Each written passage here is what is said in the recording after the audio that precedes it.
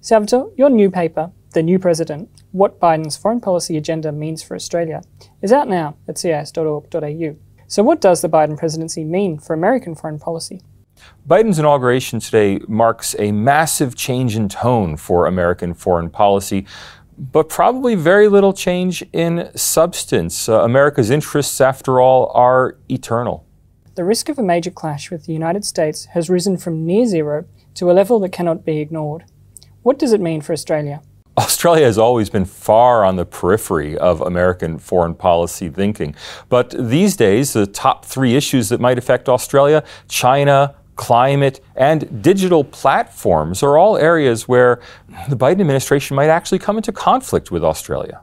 Will President Biden help Australia solve its China problems?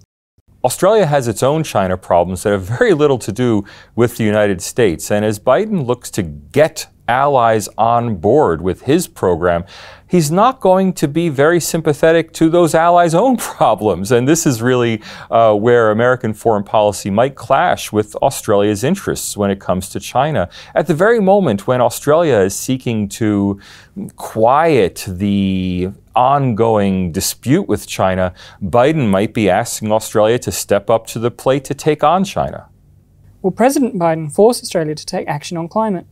Despite the fact that Donald Trump pulled out of the Paris Accord, the fact is that the United States has done much better on meeting its Paris obligations, or its defunct Paris obligations, than has Australia. As a result, the United States is very well positioned under Joe Biden to make big progress on climate if Biden wants to. Now, Australia will have much more difficulty keeping up with that kind of pace of change than the United States will.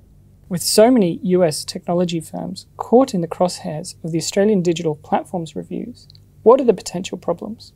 Oh, digital platforms are a real threat for Australia. Australia is seeking to replicate the success of the European Union in regulating and taxing digital platforms. But Australia lacks the diplomatic and economic heft of the EU. Look for trouble as Australia tries to follow the EU path, especially going after Facebook and Google, who are two of Joe Biden's biggest supporters. Salvatore Babones, thanks for joining me. To download a free copy of this paper, head to cis.org.au.